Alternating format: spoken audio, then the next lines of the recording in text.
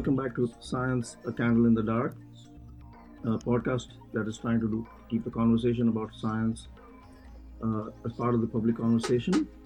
I'm here on a post-winter storm Raleigh. It's beautiful and sunny outside, but we had a pretty cold weekend with a lot of snow. And I'm recovering from a cold, so my voice may or may not hold through this podcast, but I'm glad to have my co-host Katie Mack here. Hello. So Katie and I are lucky to have a guest in the studio, Dr. Rob Dunn. We'll talk to him in a minute, but I just wanted to do a quick touch on a couple of sort of news items. One that has hit me the most in terms of my own thinking about research and stuff, some of the things we talked about last time in terms of humanity, is the big climate change related news items. So a couple of things that have happened since we last talked, Katie. Right, one was the U.S. Climate change report from the U.S. government dropped, and then was immediately denied or denounced by the administration. It was dropped on the day after Thanksgiving. Yes. To make sure everyone was paying attention. That's right. That sort of backfired because there were a lot of stories about the fact that it was dropped on the day after Thanksgiving. Yeah. Yeah, and then we have the climate conference happening in Poland right now. Mm-hmm. And there too, I guess the U.S. has been missing in action. In fact, the U.S. Energy Secretary is in Saudi Arabia right now, right? Talking about oil and energy market expansions instead of being in Poland or taking a leading role there. But at the same time, so these are kind of, in terms of thinking about climate change and climate science and the issue of climate denialism, it may be despairing, both of these news items. But I think there's also some hope because you have a lot of young people who have become really active and are taking a leading role, even at the climate conference. Swedish Greta. She's amazing. Yeah. It's a 15-year-old Swedish activist who was Greta at the Thunberg, climate. Yeah, Greta Thunberg, and she gave a speech about what's the right way to describe the speech? It was about the future of how we think about climate, and she called upon world leaders to take action, and then called upon children to be leaders because the adults were being children. It was a really quite powerful speech. Yeah, and, I mean, there have been a few things like that going around. There's the children who are suing the government in the U.S. over the fact that the government is basically not safeguarding the future. Yeah. There was a big walkout. And that lawsuit is going ahead. And there was a big walkout, right? I don't remember where the school was, but a bunch of students were walking out to protest this, I think. So Greta, what's Greta's last name? Thunberg, I think. Yeah, so Greta Thunberg, the Swedish 15-year-old, she's led us walk out in Sweden every Friday. Not only that, I actually was reading about her. So it's an interesting story because she's on the autism spectrum, I think. Both her parents have written a book about both the children being on the spectrum. But she also is interesting because she started this protest by walking out of school. She would come and sit in front of the parliament all 5 days a week. Because she's, it's like, this is important, nothing else matters, you have to come. So when politicians came and started talking to her, so she actually scaled back to one day a week, so every Friday, she's impressive. Yeah, she really is. I commented to a friend that somebody needs to hire her immediately, and the friend who's in Sweden responded that that's the worst scenario, that her power is outside of any institution. Yeah, and on the similar sort of activism note, the other thing that I'm reading about is in the U.S. here, there's a lot of momentum around this new Green Deal or Green New Deal idea about how to reboot the economy, and lots of good ideas in there. And again, I think even yesterday there was a protest in the Hall of Congress with lots of young people demanding action from Congress, with some of the newly elected representatives actually participating in this. So I think this is something that I've felt about the whole climate debate even since the Rio 20 a few years ago, where it felt like a lot of the global scale leadership was failing. Mm-hmm. And things have only gotten worse on that perspective since then. But there's been a lot of local action. So it seems like there's an interesting dynamic here where a lot of local level action needs to connect with each other and transform things that way rather than waiting for big government actions to do things. But it's still sort of a toss-up. Yeah. Well, that was so that's kind of been on my mind about climate change and where the environment is. But in the meantime, you continued exploring space. You had something. Yeah. So there's been a whole lot of space news in the last couple of weeks. There was a new lander on Mars, the InSight lander, which is studying the geology of Mars. So it's got a seismograph. It's going to drill into the surface to measure the temperature and try and study the core of the planet and basically figure out like what happened to the core of the planet, because what seems to be the case is that the core is no longer has the kind of motion that's required to maintain a strong magnetic field, but it used to. And so like probably the issue is that Mars is smaller than the Earth, and so it had a global magnetic field the way that the Earth does, but the core like solidified too quickly because it cooled down too fast. And so now it doesn't have that magnetic field, and that's why it doesn't have enough of an atmosphere to maintain water on the surface and stuff like that, liquid water. And so understanding that process is really important to understand how terrestrial planets form and like what happened to Mars and why it's like it is now. And so that's very interesting. Do we? Do we have a good sense at this point about what's going on in the center of Mars, or there's strong inference or weak inference? It's. We have some sense, but this will really make it clear. So whether the center is really solid or some kind of like not quite solid or whatever, and that pertains to these questions about the history of the magnetic field and so on. So I've seen studies that kind of go both directions on that question. I think that the general idea is that it's probably more solid than liquid, but having a seismograph on the surface will help settle that question. So it'll study Mars quakes either from actual like motion of the surface of Mars or when an asteroid comes and hits the surface and creates a vibration. That vibration traveling through the planet helps you map out like what's going on in the center of the planet, which is kind of cool. That's fantastic. Yeah. We also got to hear wind on Mars, right? Yeah. It has a microphone. Well, it has a ways of measuring the vibrations of parts of the instrument. Not exactly a microphone. Does that count as a Martian podcast? Potentially. Yeah. So they put out this release of the sound of Mars based on the vibration of, in this case, the solar panel, but it'll also have at some point the seismograph actually on the surface. So that's kind of cool. The first time you can hear like the wind of Mars. So that'll be really neat. And so everybody's really excited about InSight. There's some really cool pictures coming out now from that probe. And then meanwhile, there's another spacecraft has just arrived at an asteroid. So OSIRIS-REx is the name of the spacecraft, and the asteroid is called Bennu.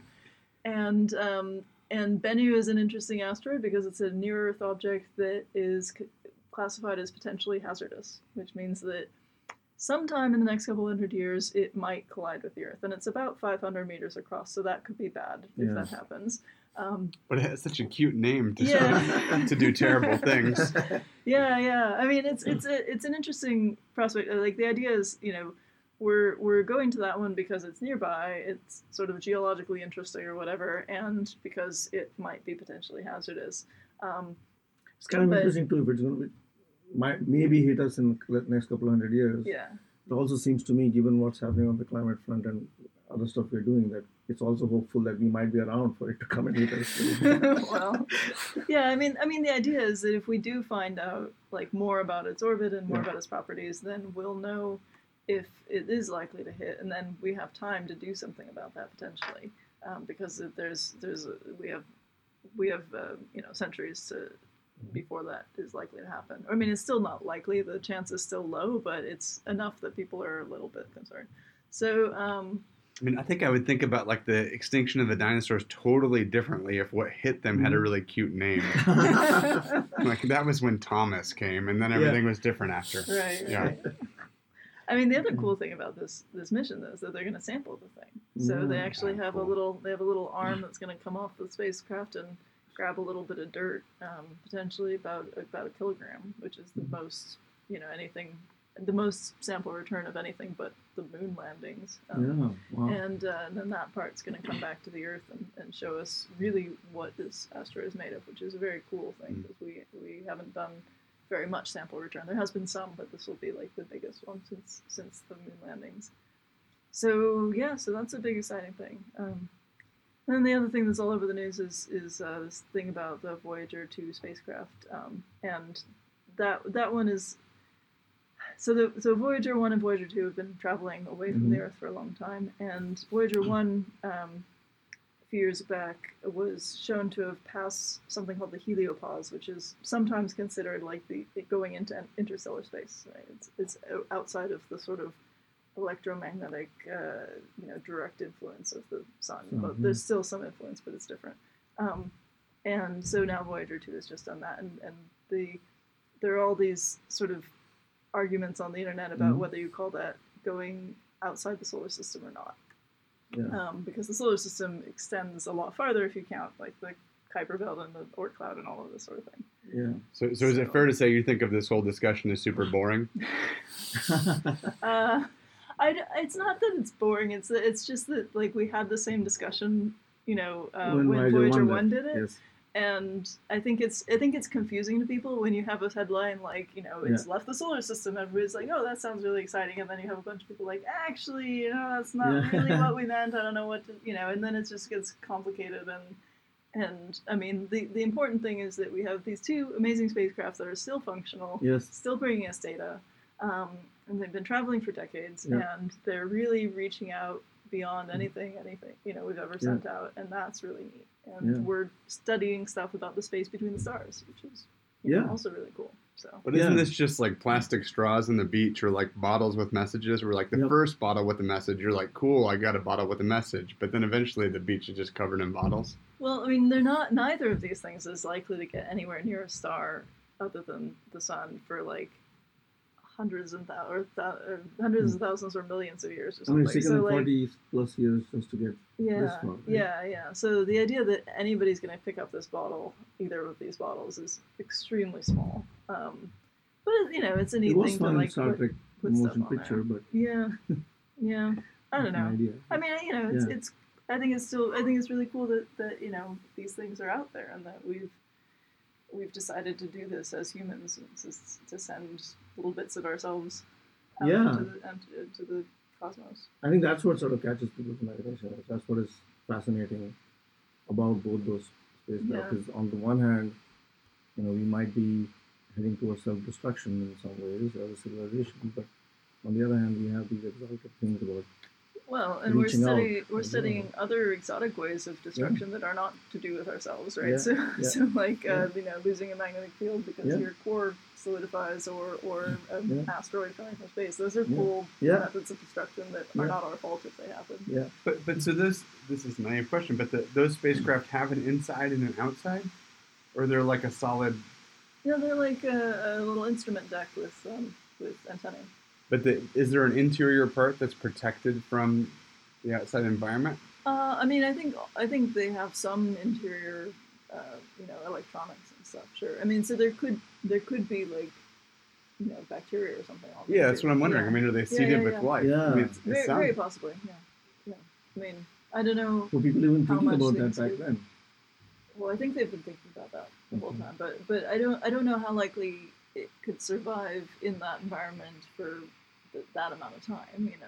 That would be difficult. But maybe if there's stuff sort of. But that gets into your area of. It's really interesting. So I mean, if we can follow this for a second, so what would that environment actually be? What?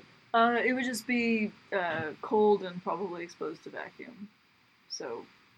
it would be hard to. I mean, you might have a little pocket of air somewhere in there, but unlikely that there would be very much sort of protected stuff. But if you have, if you have some electronics and you have, some soldering and silicon and stuff like that, there could be stuff that's sort of like tucked in underneath, right? Like it's not impossible. And so, who would have touched this spacecraft, or the first one? Well, they're all done in clean rooms, but there have been studies that have shown that even in the cleanest clean rooms, there are bacteria. There are small little things that get stuck to these spacecraft, and you can't really prevent that completely. And it's also been shown that there are some organisms that do survive trips into space. So there have been spacecraft that have been, stuck outside the International Space Station. They bring them inside, there's stuff on them, like these things. Yeah, there's a great Japanese study actually showed that you could put fungi on the outside of the space station and bring them back in, and they were still all alive. Yeah, and there's even animals. I mean, tardigrades are amazing little creatures that can survive in space just by sort of shriveling up for a while. So there could even be those. Can we preclude the possibility that one of those spacecraft has the armpit bacteria of, say, Carl Sagan? I'm not sure if he ever touched the thing or was in the clean room, but yeah. We can't rule it out. I don't think I wouldn't want to rule it out. No. That's the cosmic armpit. That's fantastic. Yeah, we wouldn't want to rule that out of this podcast since we've named it after one of his phrases. So, but that's a great connection to segue into talking about your work, Rob. I mean, yeah, you're the expert. So just to do a quick introduction here, Rob Dunn, in case you don't know about his work, he's a biologist who's a professor in the Department of Applied Ecology here at NC State for many years now. Yeah, number of years now. Yeah. Many maybe sounds like too many, but yeah. Yeah, a number of years. And in some ways, Rob, you're kind of responsible for the two of us being here because you originated the public science cluster idea, which is what Katie and I are part of. But also your work is focused on biodiversity in a number of different kinds of environments and habitats, but particularly of late you're focusing on, and that's what I loved how Katie was talking about exploring the space between stars, and you immediately jumped into looking at what's happening with life potentially inside these human-created spaces, and that's what your book is about, I'm right? really interested in the idea generally that, with the exception of some of these things, like if a giant Bennu, was that his name? Yeah, Bennu. Bennu, I guess it's not gendered. So if giant Bennu smashes into the earth and destroys everything, or a gianter Bennu, that apart from things like that, life is all around us, and that's a foregone conclusion, and that mostly we act as though that's not true. Yeah. And so I'm really fascinated by that tension, and so the most recent book is about the life in our houses and how we think about that. But my broader interest is really in thinking about how do we deal with the reality that we depend on life, we depend on interactions with life,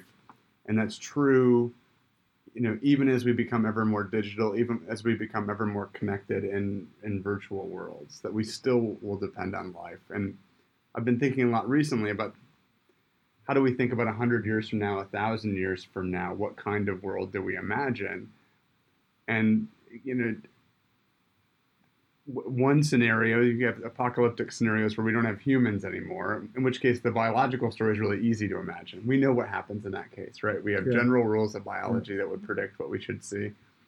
But if we're still around, I think most of the sci-fi models of what that future looks like, biology is sort of the wild world is absent of those scenarios. Yeah. And to me, this is and maybe there's a subgenre of science fiction, I don't know, that's totally embedded in future sci-fi plus life. But I think in general, we get kind of a Jetsonian worldview where we have the Jetsons, there's not much else around them. And we can't do that. We don't know how to do it. We're embedded in this connection. Katie, have you read much by Kim Stanley Robinson? No. So he wrote a series of books about terraforming Mars called Red Mars, Green Mars, Blue Mars, which is very interesting. It gets into a lot of biological stuff. But there's a book called Aurora that's more recent that you should definitely read, and I don't want to tell you anything more than that. Okay, It does talk about biology and space travel and sort of distant future stuff. Yeah. Okay. Yeah. I'll check it out. Aurora. You should not know anything about it going into it. Yeah. That Okay. makes it Perfect. better. I've only recently discovered his writing, and I haven't finished reading. I started Aurora, but I haven't finished reading it. But yeah, his take on biology in other spaces is pretty fascinating. But also, what fascinated me was recently he wrote an article in The Guardian about this whole concept that E.O. Wilson has been pushing about half Earth, right, that 50% of Earth should be left for other species. He had an interesting different take on it, which I thought was potentially more practical and might even fit in with some of these ideas about, newer technologies addressing how we develop. So just to remember and sort of summarize what I think the argument he was making was reimagining urban spaces, given the fact that most of humanity is moving into urban spaces now. So it sort of overlaps with my own research, but and yours to some extent. But he was talking about how might we reimagine and reshape that process so that there is this inherent move for humanity to be in these urban spaces. So let's encourage that, but do it in a way that relieves pressure on other habitats and creates habitat for other species as well. So in some ways, it's not like leave half of Earth alone, because we can't do that. For a variety of practical reasons, we can't do that. But also from ecological perspective, I think I know that that excluding humanity from nature is not really something that's ecologically real either, right? So, I think one of the interesting things there is that so I think we're pretty good at finding individual species we need and figuring out how to grow them, and that takes a lot of work, much harder than we think. You have to exclude all the other species that threaten them and do that in a balanced way through time. And I think we're also good at sort of taking a community of organisms and pushing them toward a direction that's maybe more or less favorable. We're better at making less favorable communities, but which I think is this urban model. How do we push these urban forests and urban grasslands, whatever, in a way that's greener, wilder, but at the same time more beneficial? That seems like you put the thumb in a useful way. But I think one of the things, when I talk to people about the life in homes, that people always want to think about is, well, why don't we just take the 7 species we need, put them together, and then we'll be good? And there isn't a list like that. Yeah, but it sounds funny, but this is what doctors want, right? Yeah. It's what this is what doctors want. It's the whole. The probiotic movement is built on this. Take a few species, but my take from thinking about this stuff a lot is that we're actually far more ignorant than that. Yeah. That our ability to imagine which species we need, first of all, we're not very good at that, and then figure out how to grow them together, we're really not good at. And so to me, the fecal transplant's the ultimate sort of parable about this, which in the sense that fecal transplant is you totally mess up your gut microbes, happens a lot to us now. And the solution then is to get the gut microbes in feces from somebody who's more or less healthy. It saves lots of lives. It's very useful. But it's also a recognition that we really don't understand what in there. Yeah, what is it that, and there'll be so much on that. Yeah. And so I think that this is the same thing as we think to the future. And I think what about a Martian colony? Which species do we take with us? How do we manage those species so that weeds don't evolve and take them over? How do we manage them so that weeds don't evolve and take us over? That we're way more challenged in that regard than I think we are. And Biosphere 2, to me, is the ultimate version of this at that scale, right? Which is this incredible attempt to make a new world like we might make on Mars. Or what's the most relevant example, Katie? Is Mars a... Yeah, sure. Mars is what people are talking about in terms of long-term habitation. Yeah. So imagine we make a bed and breakfast on Mars, but it's sealed off, and then we populate it with the life we depend on. So we tried that on Earth with Biosphere 2, and it was this massive failure where everything went wrong because we didn't understand how to put things together. And so I think that all of that stuff is pretty interesting and really reflects both that we need this nature and we don't understand it well enough to repeat it. Mm-hmm. And so on the one hand, I think like where we can push nature in a direction that maybe is suddenly more beneficial, like in cities, that seems very reasonable. Yeah. And then when we're super ignorant or where it's at a larger scale, to tweak it in the way that we know is okay or has been done for a while, but mostly leave it. And then to not screw stuff up, because that's one of the things that we see again and again in life in houses, is once we break the nature we depend on, our ability to like remake it, not so good. Yeah, we don't have an equivalent of the Hippocratic oath of, first do no harm. We've been terrible at that when it comes to nature. It's like, and even recognizing that there is harm. But on the other hand, you also have had this tension with a lot of conservation, movement, and even thinking in terms of the theory of conservation biology has been driven by this idea that people don't belong in nature in some way. This Cartesian sort of separation between humans and nature, which I think has also been harmful. And that nature doesn't belong in humans, I guess, would be my side of it, right? Exactly. So there's a good example from Duke University, which is down the road, where they built a new medical center, like brand spanking new, tons of money, and it was for the hardest stuff. And so like heart transplants, and surgeries where you need lots of control. And they put a water system in there that was like circulating water systems, super state of the art, all kinds of amazing filtration. And they got non-tuberculous mycobacteria in that system. Well, non-tuberculous mycobacteria, they're like the weakest, most like non-competitive microbes in the world, except when they're all alone. And then they love a tube with some water flowing through it. Wow. And so as of last year, the latest is that to do surgeries, they're having to bring bottled water in. Oh, my. Because they can't get rid of it. Because anything that they would use to kill it, it's the thing that grows back most quickly, and there's nothing else in the system to compete with it. And that seems like a perfect metaphor for our trying to control nature. Yeah, we broke it all and left the terrible thing. Yeah, and so I think that, which I think, it'd be interesting. I've not seen for like the International Space Station, there have been a number of microbial studies now that are intriguingly not as sort of complete as some of the stuff people have done on Earth. Maybe it's far away is hard, but but what's going on with the water systems there? I actually don't know of any studies for the water systems for the space station.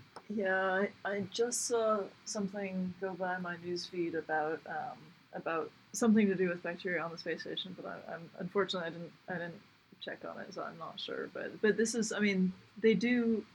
The space station is mostly for experiments about humans living in space. They do other kinds of experiments on there, but most of the research they do is humans living in space. And so the details of this closed loop environment kind of thing, it's not fully closed because they do bring up supplies and so on.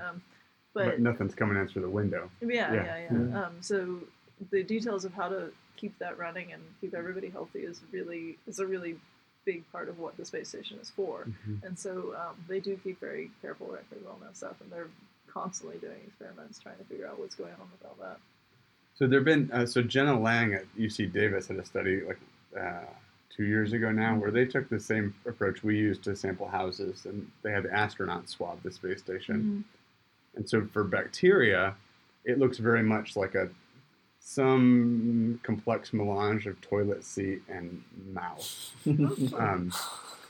And then with a few bacteria associated with sort of degradation of the plastic and some of the other surfaces. But then for fungi, it's mostly degradative stuff. And so it was worse on the mirror. The mirror was full of weird fungi. And the mirror actually had brewer's yeast because the rules were slightly less strict about what you could bring up. Interesting.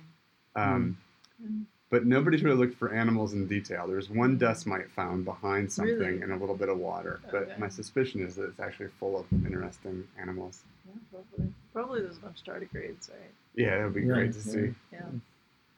But so the reason I thought about that for a moment is that as we think about like what would a healthy home look like, the space station is kind of one extreme. The space station looks a lot like an apartment in New York City that doesn't open its windows, which is mostly like a person kind of melted and all their microbes are just all over.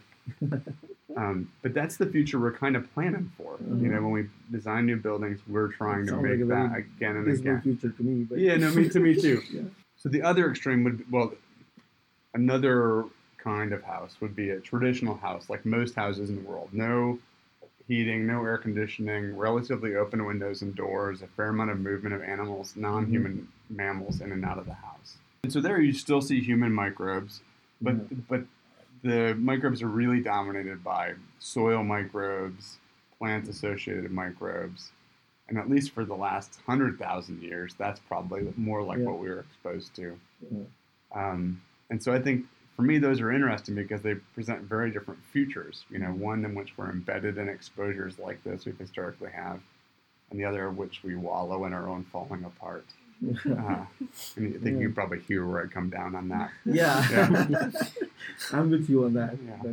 And so I was going to ask you, actually, broaden a little bit from there in terms of, you started by your research working in the rainforest.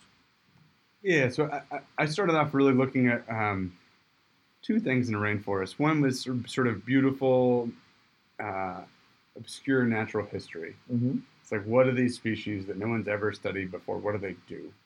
Which still fascinates me, right? And that I grew up as a scientist learning that, you know, you go to rainforest to find these obscure interactions.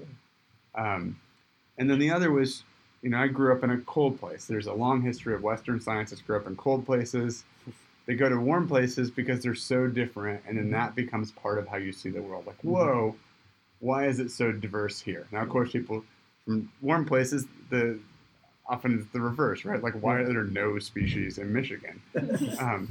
But the history of the field was really built on the former. The more interesting question is probably the latter. But so I grew up in Michigan, went to the tropics, and became obsessed, like many people, with this question of why there are so many species there.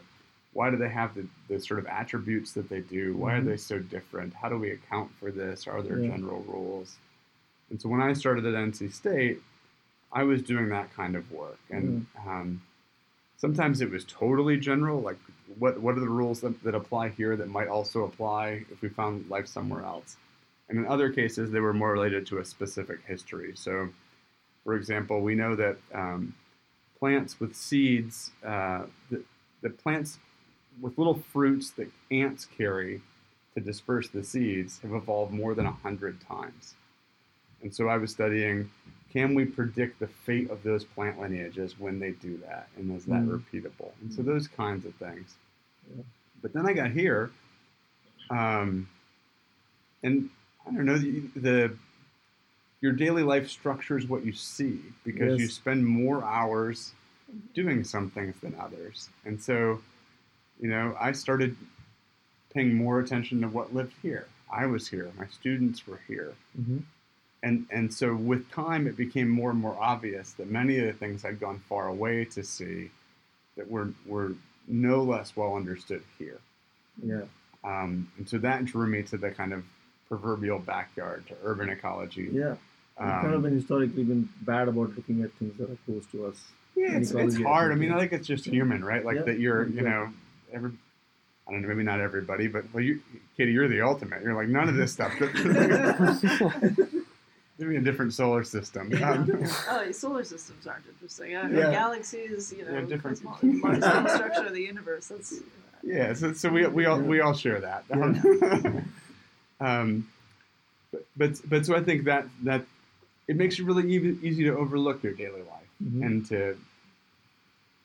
I think all school systems I've ever seen are good at training you about what we know, and that's typically weighted toward where you live. And so you learn what we know, and that's about where you live, which implies that what we don't know is somewhere else.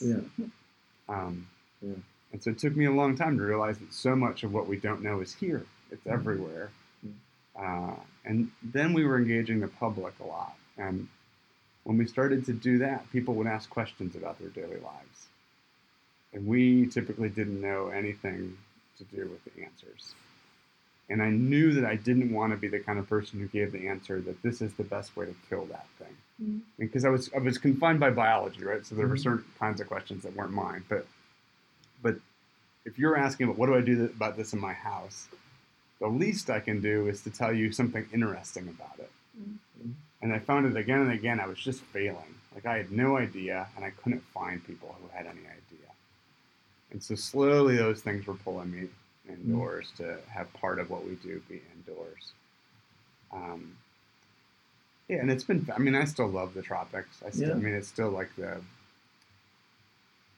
all the stuff that I study in houses has a grander and more rarefied version in rainforests.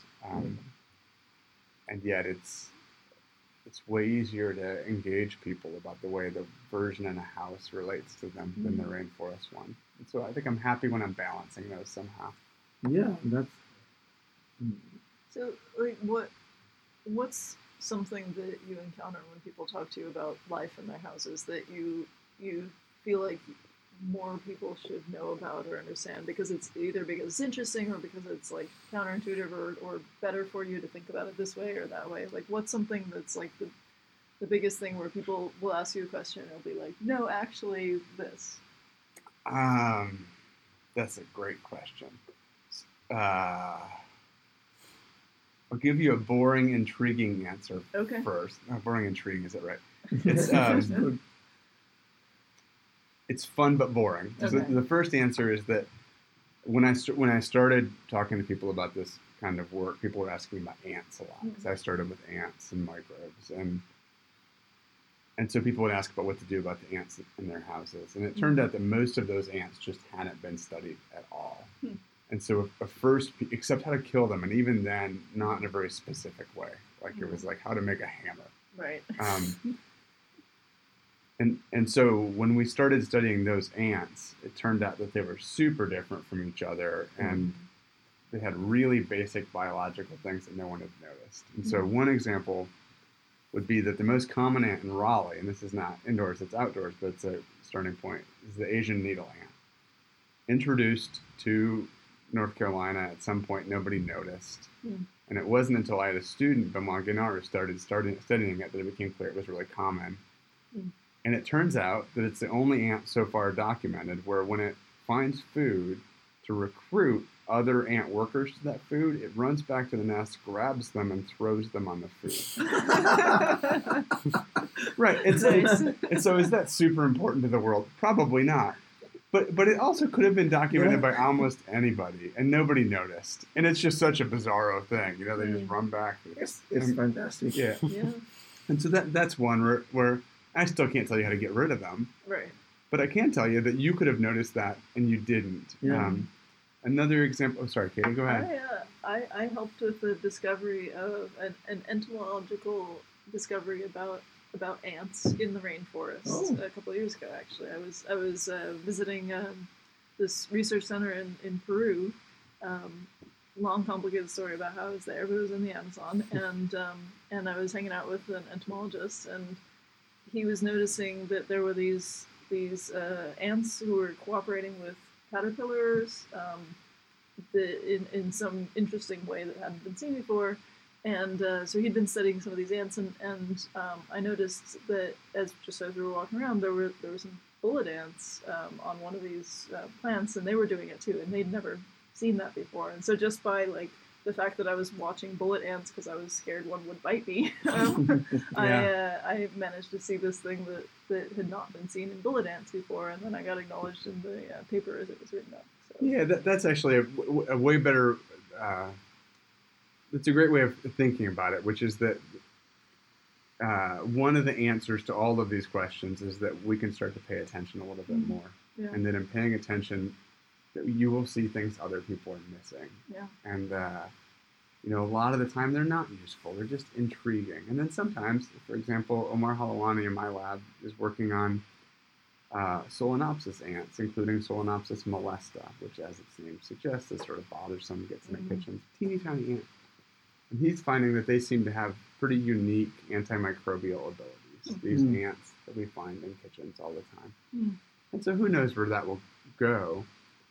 But it's it's the kind of thing until you pay some attention to it, you won't ever notice it at all. Yeah.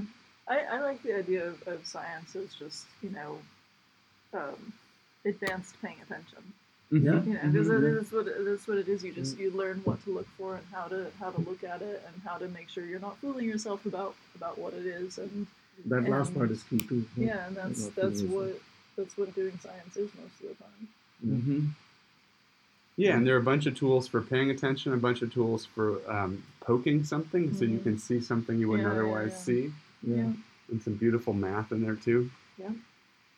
The other example I was going to think of to answer your question was the shower head stuff that we're looking at now, so shower heads all have these little biofilms in them, which is sort of a fancy scientist word for like fecal apartments. So the microbes kind of excrete these little apartments that protect them, and all shower heads have them. And so they live in those apartments and wait for food to sort of flush down through the water. There's not much food, but over time it builds up. And so we've known this. We also know that some of these bacteria in the shower heads are not great. They're not terrible, but they're not great. And so we're trying to figure out what makes them more common and rare. And that's one where the intuition would suggest that the places they'd be more common is where they have less chlorine, less bleach, used in cleaning it. And what we see is actually the opposite, right? Which is that when the water is more chlorinated, there's less competition, and so these things actually do better. And so I think that's being the ones that we don't like. Yeah, the non-tuberculous mycobacteria. And so as an ecologist, like that's like our most basic sort of insight. When you knock out the competition, the thing you don't want does better. Like if we discovered anything ever, that was it. Yeah. But that's very removed from our daily experience of what we might expect. And so I think those insights are also pretty interesting. I have one more question for you.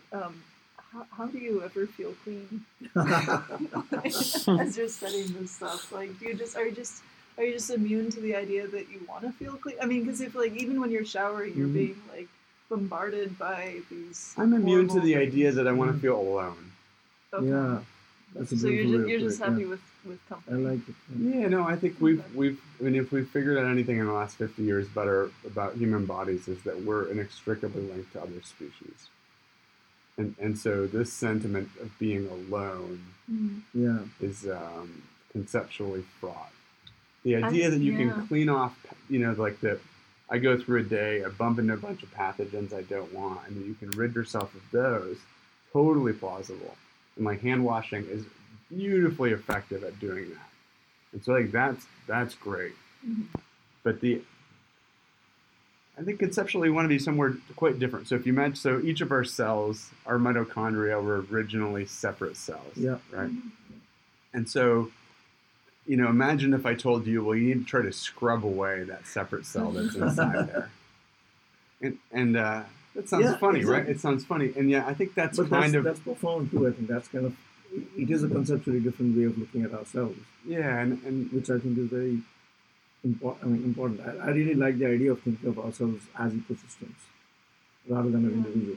I mean, on an intellectual level, I totally get that. I love the idea of the microbiome, and I've even made peace with the fact that there are mites living in the follicle, my eyelash follicles. Like, okay, fine, but still, at some point, like.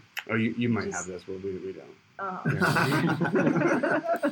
I mean, but it's still just, I don't know, maybe it's some kind of cultural conditioning, but it's very hard for me to just be like, there's just going to be all sorts of, bacteria and creatures and stuff all over me when I take a shower, and I'm just supposed to be cool with that. Like, I'm working on it. But I think a lot of it is cultural conditioning, because you talked about how homes have evolved over through human history as well, in terms of being more open versus being more closed and hermetically sealed. And that trajectory is more pronounced in some cultures than in others. So maybe there is an element of cultural rethinking as well as to how we approach this. It's so recent too, right? Yeah. I mean, so Leeuwenhoek, right? That's right. It was very recent. 360 years ago, right, or so. Leeuwenhoek was discovered microbes, right? So discovered protists, discovered bacteria, and broke open this world. And then even during his lifetime, mostly nobody cared. Right? Like his neighbors thought he was intriguing. They liked when he showed them stuff. Well, people didn't know that germs had anything to do with diseases for a long time, right? Even after that, yeah. Yeah, for another 100 years. Yeah. So they didn't have any reason to be worried about. No, that's true too. But I think you could still imagine that in discovering this life. Yeah. I guess my point would be that in discovering that life, we had to imagine how we would think about that. There's no precedent for it, other than maybe how we think about dogs or something, right? Yeah. And so the idea that it's still a challenge, that's totally reasonable. Like, a lot of it's like an existential challenge. Yes. And most of those existential challenges are far more ancient. This is a new one, so we get to struggle with it. That seems okay. Yeah. I'm getting a signal about the time here, so we should start wrapping up. But you have this other line of research that you've been doing as well, which is looking at domestication and foods and how humans have tamed species in different ways. And this got me thinking about something that I forgot to ask you last time when you were talking about your book about the end of the universe. Mm-hmm. The most obvious question was, is there going to be a restaurant at the end of the universe? I didn't ask you, but then I can turn to Rob now and also ask him, if there is a restaurant at the end of the universe, what might be on the menu there? Oh, what would be in the menu at the restaurant at the end of the universe? Well, probably Carl Sagan's Armpit, my goodness. That sounds like the note to. We just stop here. Yeah. That's it. That's a wrap. Okay. So that's a wrap on this episode. But think about Carl Sagan's armpit bacteria and the rest of the end of the universe. Remember that science is a verb. So happy sciencing until next time. And in the meantime, if you want to find out more, we encourage you to follow us on Twitter. At science_Kango. We also have a Facebook page. And if you're in the Central Valley of California in Fresno, check out the radio show, which airs on the fourth Tuesday of every month at 3:30 p.m. on KFCF 88.1 FM. So I want to thank that studio for getting us started with this podcast. And I want to thank the Toby Science Cluster at NC State that's kind of sponsoring us here. And I also want to acknowledge our young editor here, Ben Zeno, who's behind the scenes, who's sitting here listening in on us and keeping us on time. And isn't that the same name as for the asteroid?